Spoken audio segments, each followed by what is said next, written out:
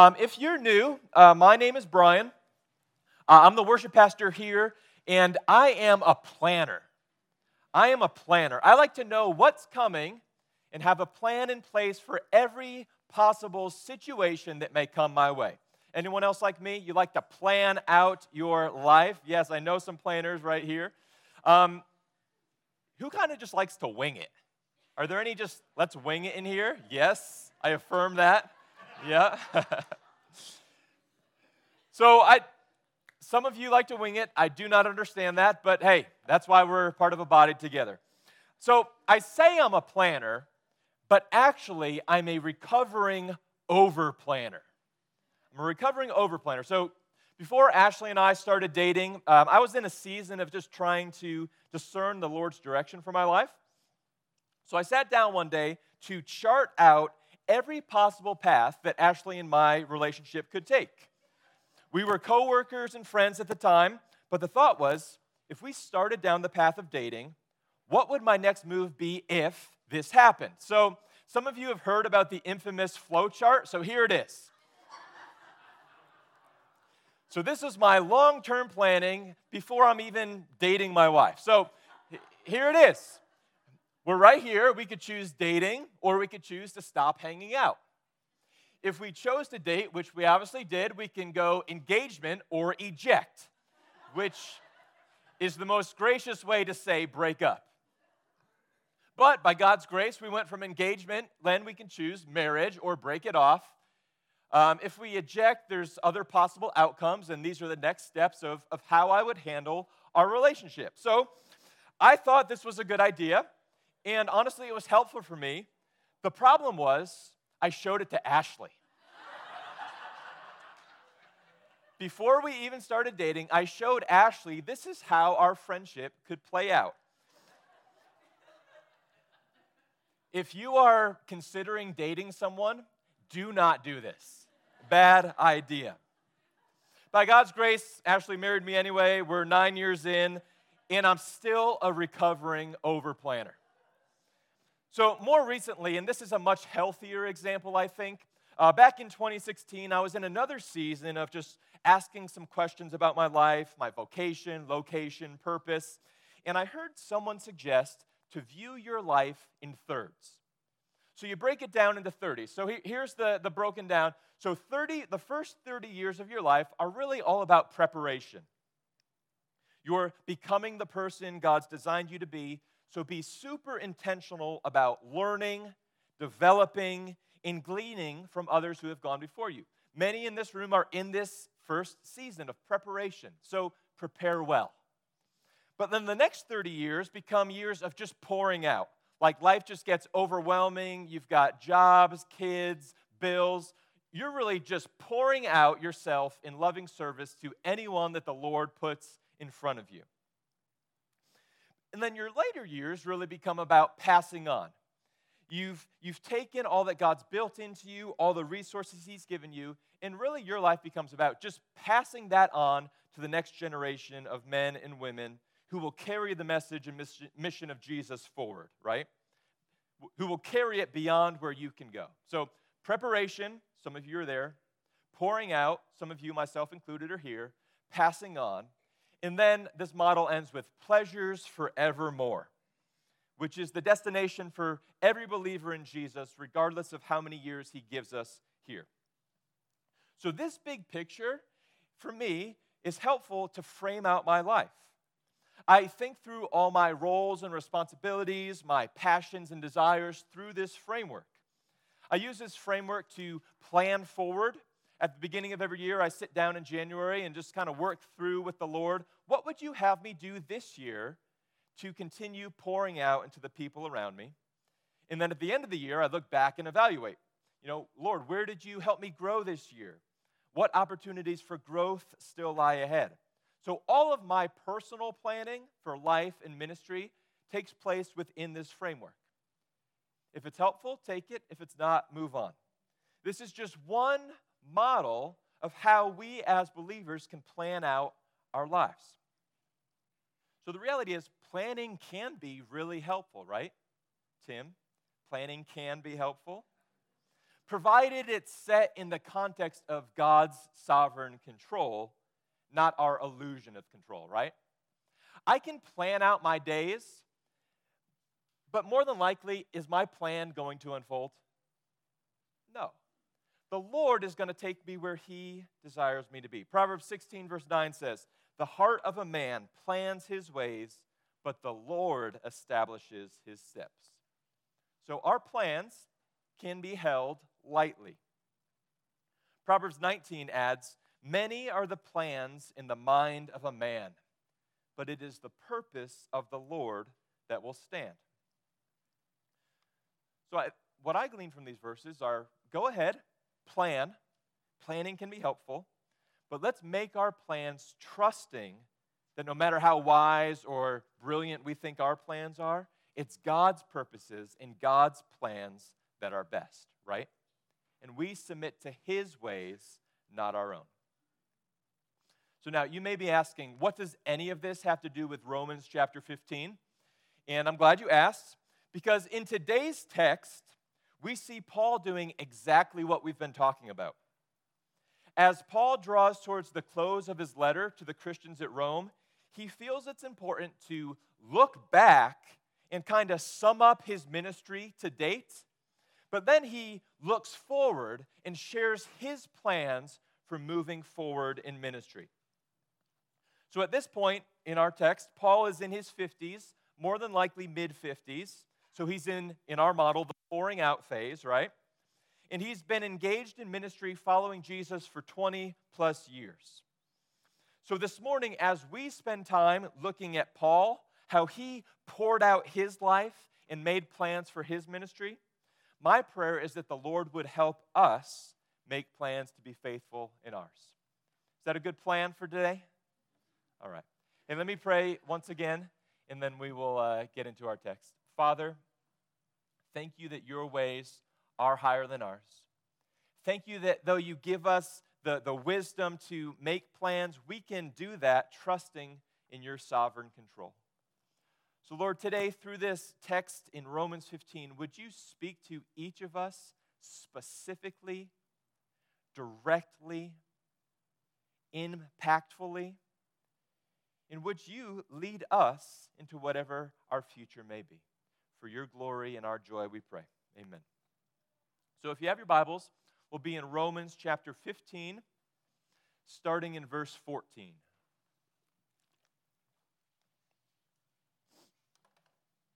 Romans 15, verse 14. Paul says, "I myself am satisfied about you, brothers and sisters," he's writing to the church at Rome, "that you yourselves are three things: full of goodness, filled with all knowledge, and able to instruct one another." So Paul starts out by affirming the Christians at Rome. You are full of goodness. Basically, he's saying, look at the good works God is doing among you. Then he says, you're filled with knowledge.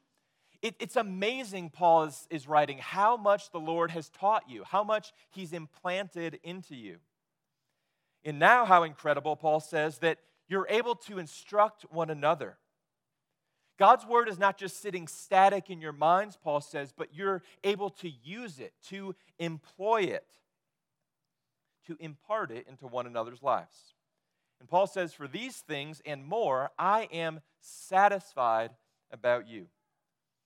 And for the record, Paul feels the same way about these Christians in Rome as we, Mountain Park pastors, feel about you. It's amazing to see the good work that God is doing in each of your lives. It's amazing to get a front row seat to see what he's doing. Personally, I'm continually blown away by just how faithfully and humbly you desire to know God's word and then to use God's word. Not just here on Sundays, but in small groups, in regeneration groups, in one-on-one conversations. God's word is so important to you all, and you desire to walk in obedience to what he says. For that, I am satisfied about you. You know, you make my work a joy, and I just love getting to partner with each one of you in ministry in the different ways that the Lord has called us. Paul says it, I'm satisfied about you, and I echo that. We are satisfied about you. But the church in Rome, along with the church in Lubbock, is not yet perfected. So Paul continues, verse 15. But on some points I have written to you very boldly by way of reminder. And if you've read Paul or if you've been with us in Romans, you know that to be the case. Boldness in writing to remind us of the gospel. He goes on. Because of the grace given me by God. So what grace did God give him? He says in verse 16, to be a minister of Jesus Christ to the Gentiles in the priestly service of the gospel of God, so that the offering of the Gentiles may be acceptable, sanctified by the Holy Spirit. So Paul writes of himself essentially as a priest of the gospel. Paul's life is one of worship and witness. It's a priestly life of worship and witness. He offers himself up to God. He offers the Gentile believers that have come to faith through his ministry, he offers them up to God. And the reality is that we too, as believers in Jesus, are priests, right? 1 Peter 2 says we're a royal priesthood, a people belonging to God, that we may declare the praises of him who called us out of darkness into his marvelous light.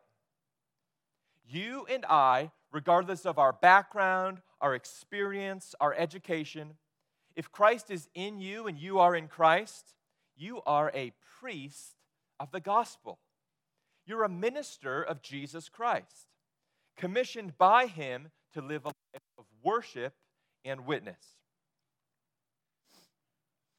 You don't become a minister by joining a church staff. You don't become a minister by going to seminary or obtaining a license. You become a minister the moment you put your faith and trust in Jesus. And it's his grace alone, Paul says, that makes us ministers. Nothing more, nothing less. His grace alone. So, family, I need us to hear this clearly this morning. Every member of this Melanie Park body is a minister of the gospel. Every member is a minister. Can you say that with me? Every member is a minister. And not just those who have gone through the official membership process, but you become a member of the church the moment you put your faith in Christ. You and I are ministers of the gospel. And although we each receive the same grace that makes us a minister, we're each commissioned and sent to a different place. So same grace, different place. Paul was sent by Jesus to plant churches to reach Gentiles. You're sent by Jesus to be a minister of the gospel where you live, where you work, and where you play. God has given each one of us the same grace that makes us a minister, but where that ministry plays out depends on God's sovereign placement of you. And how that ministry plays out for each of us depends on how God has uniquely wired you, your personality, your giftings, your background. So some of us, like Paul, will minister as pastors or teachers or elders or church planters or cross-cultural missionaries. But others of us will have ministries that play out in our homes, right? Are there any missionary moms in this room today? Our home life is a mission field. All of us are born, I don't know if you know this, with unbelieving kids, right? Others of us, our ministries will play out in the workplace, in our neighborhoods, where we live as joy-filled, grace-abounding, hospitable, and kind ministers of the gospel. So same grace, different place. But make no mistake about it. We are all ministers of the gospel. So my question for you is, do you see yourself that way? A minister of the gospel. Let's look at verse 17 together. Paul goes on to explain how gospel ministry actually works. Like what dynamics are at play when we live out our lives as ministers of the gospel. Verse 17. In Christ Jesus, then, I have reason to be proud of my work for God. For I will not venture to speak of anything except what Christ has accomplished through me, to bring the Gentiles to obedience by word and deed, by the power of signs and wonders, by the power of the Spirit of God. So how does ministry work? Paul reminds us. He says, Christ accomplished his work through me. Paul says, through my words and my deeds, so not one to the exclusion of the other, words and deeds empowered by the Spirit of God. So the Spirit uses our words to explain the deeds and uses our deeds to demonstrate the words. Through these dynamics at play, Paul says, Christ has accomplished much. And the reality is Christ is still accomplishing much even today through these same dynamics.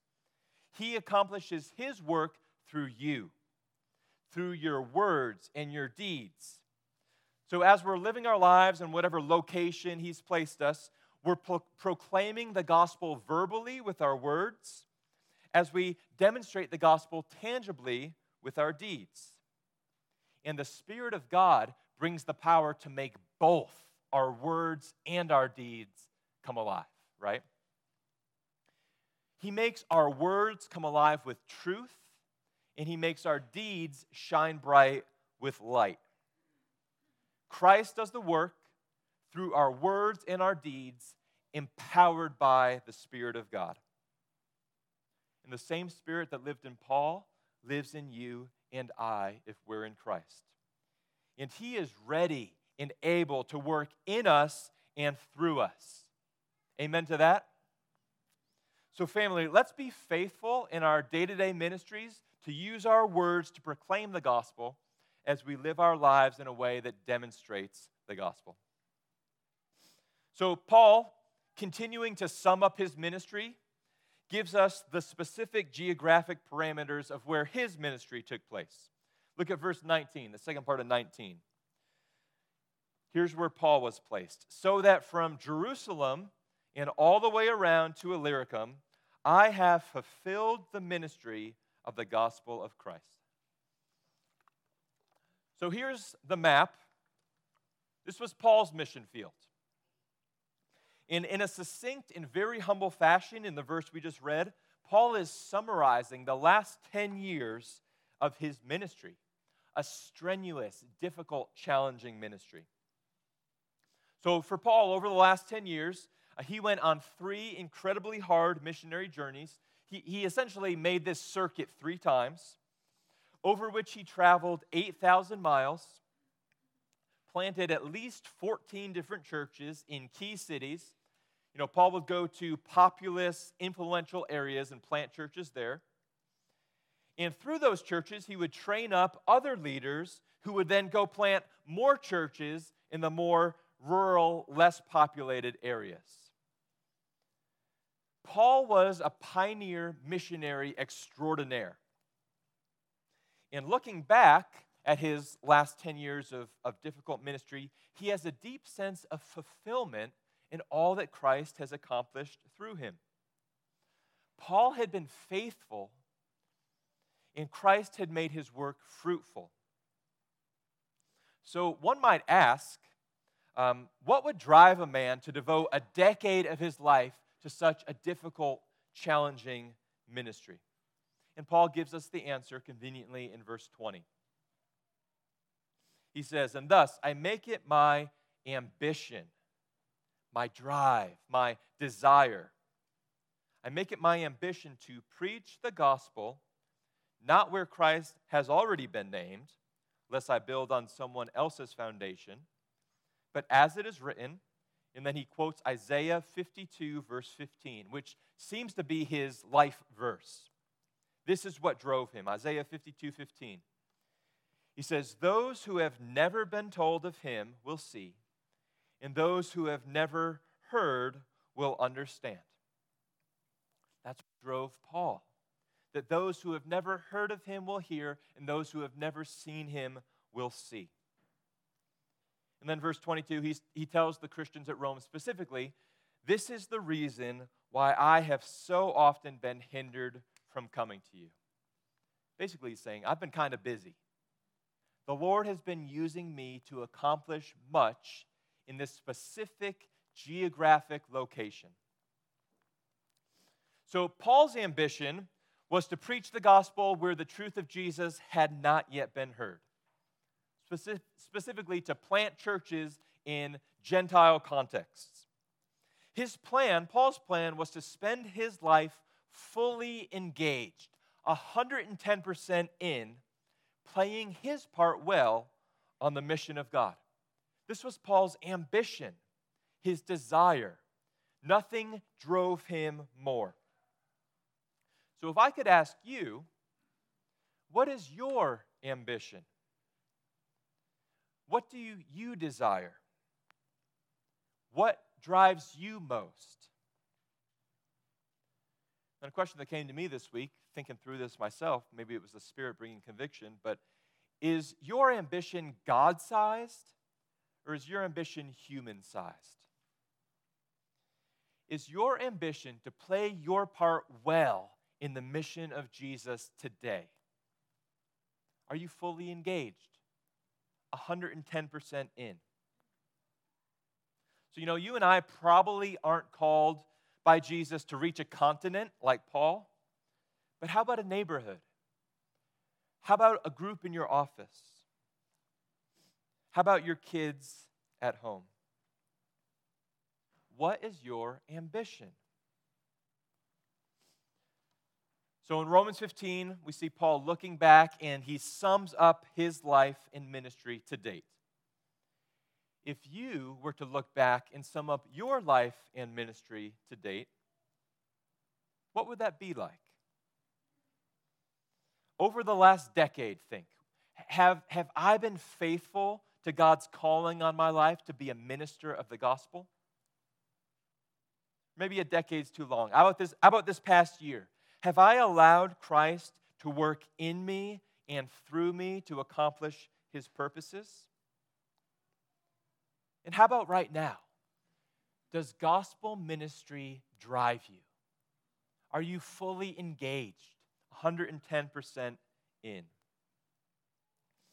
Is your ambition God-sized?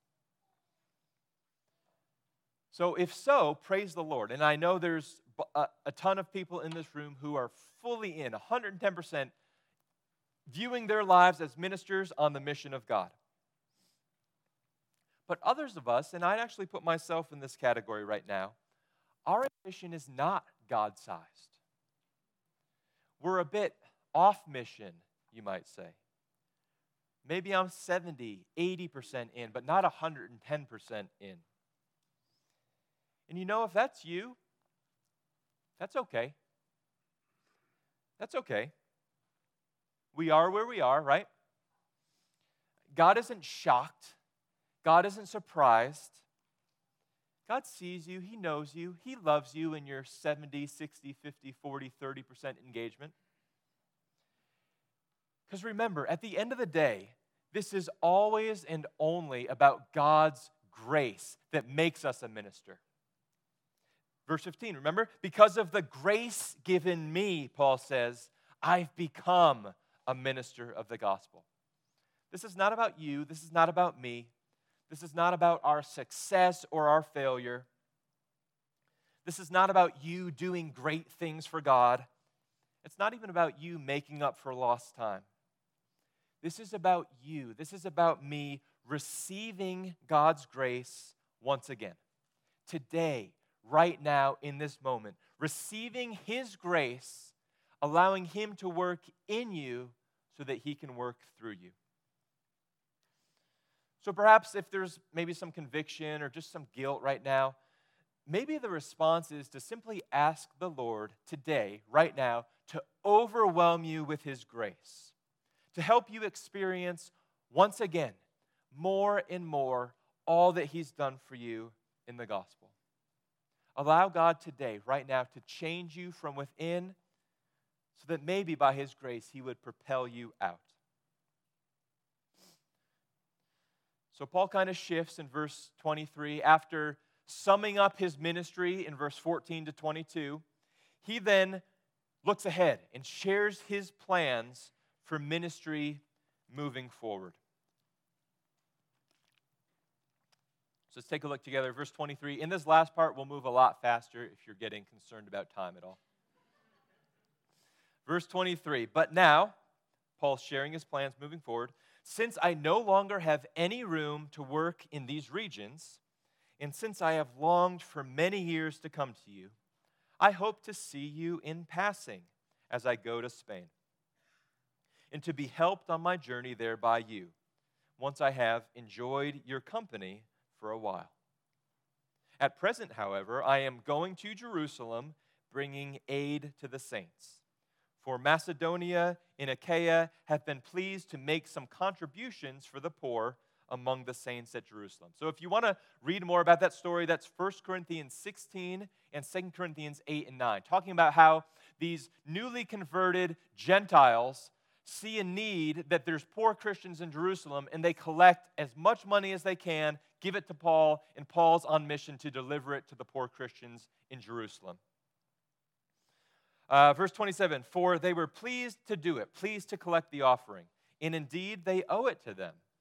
For if the Gentiles have come to share in their spiritual blessing, they ought also to be of service to them in material blessing.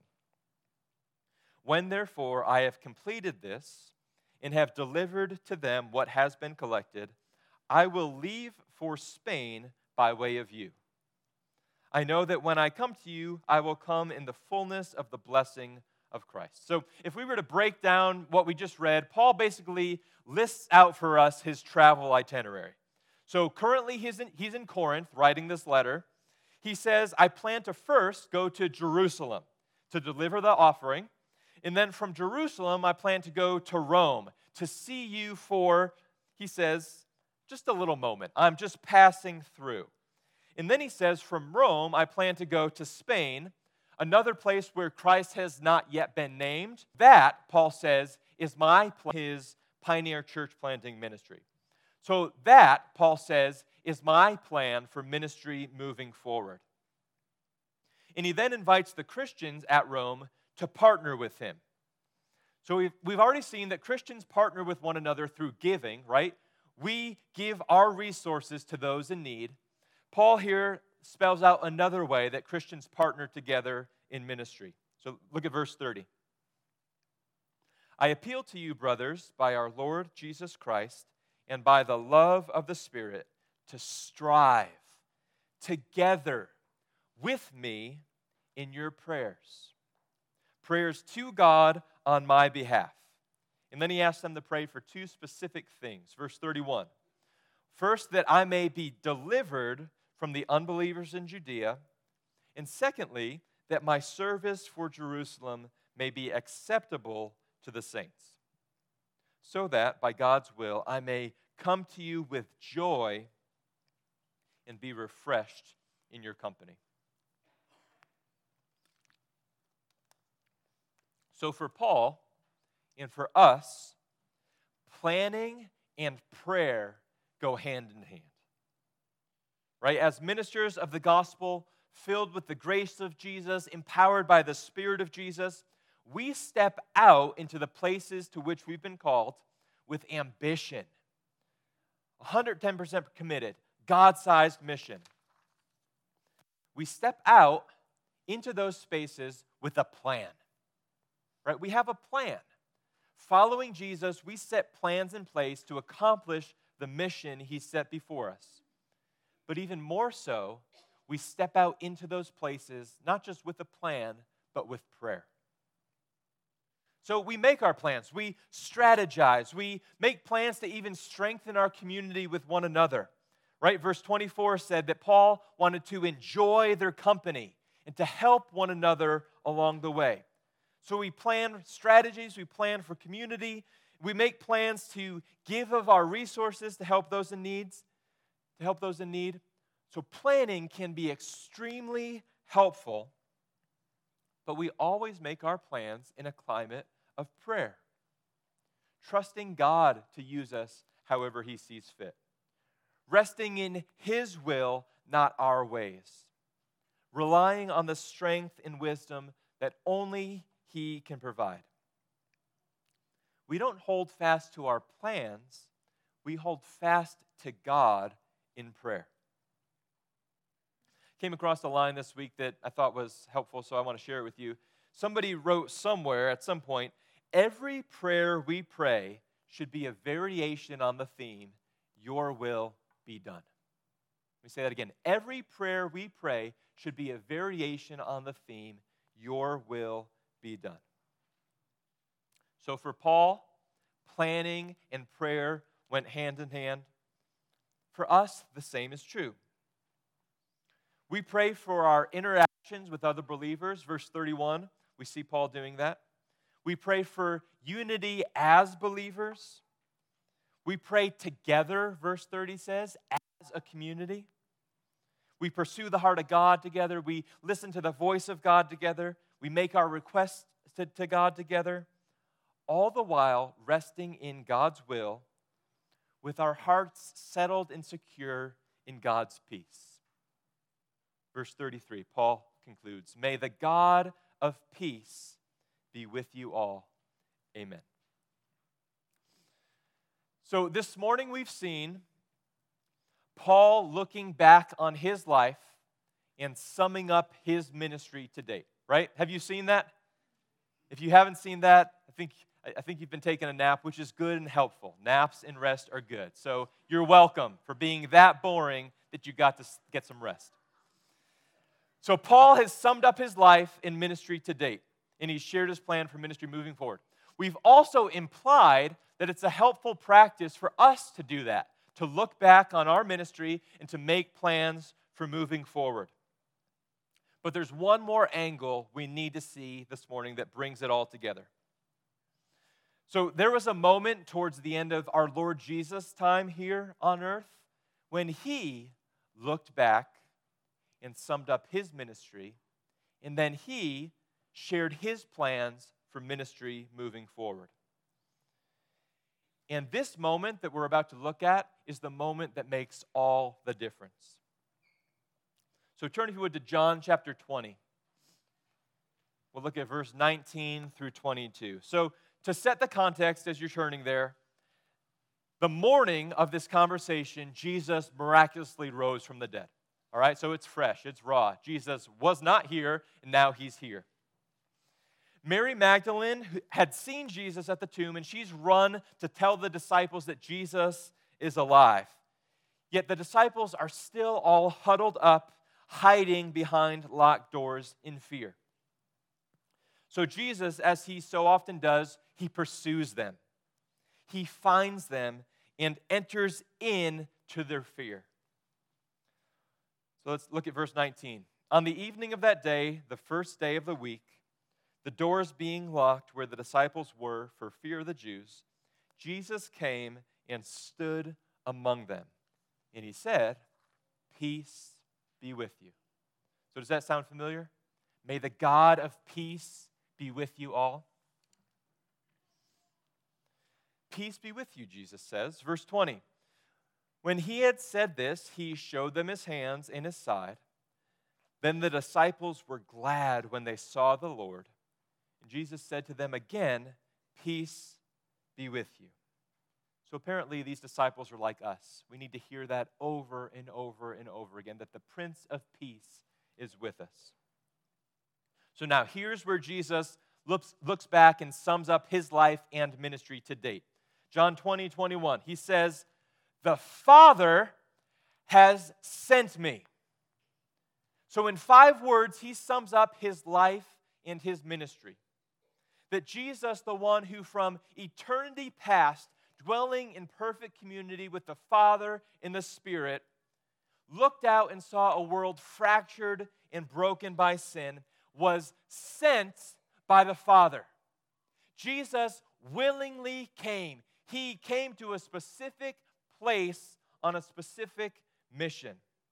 He stepped into time. He took on a body. He lived a perfect life so he could die a substitutionary death, and he rose for our justification to reconcile us to the Father and to renew all of creation for his glory. The Father has sent me, Jesus said. That was my ministry. And oh, how faithful I was, Jesus says, to fulfill it. Jesus fulfilled his ministry for those disciples back then, and he fulfilled his ministry for you and I today. As the Father has sent me, Jesus says, then he shifts. He shifts and he shares his plan for ministry moving forward. He says, I have sent you. You and I, disciples of Jesus, we are Jesus' plan for ministry moving forward. He has commissioned each one of us to be ministers of the gospel. He has placed us exactly where he needs us to be, and he promises to give us his Spirit to accomplish his work through us. Jesus then tells the disciples, John 20:22, and when he had said this, he breathed on them and said, receive the Holy Spirit. Church family, would we feel the breath of Jesus, the closeness of Jesus this morning, and receive his voice that says, here's the Holy Spirit for you. Use it. Allow the Spirit of God to work actively in you and to work actively through you. So here's what we need to see and feel this morning, family. If there's nothing else you get this.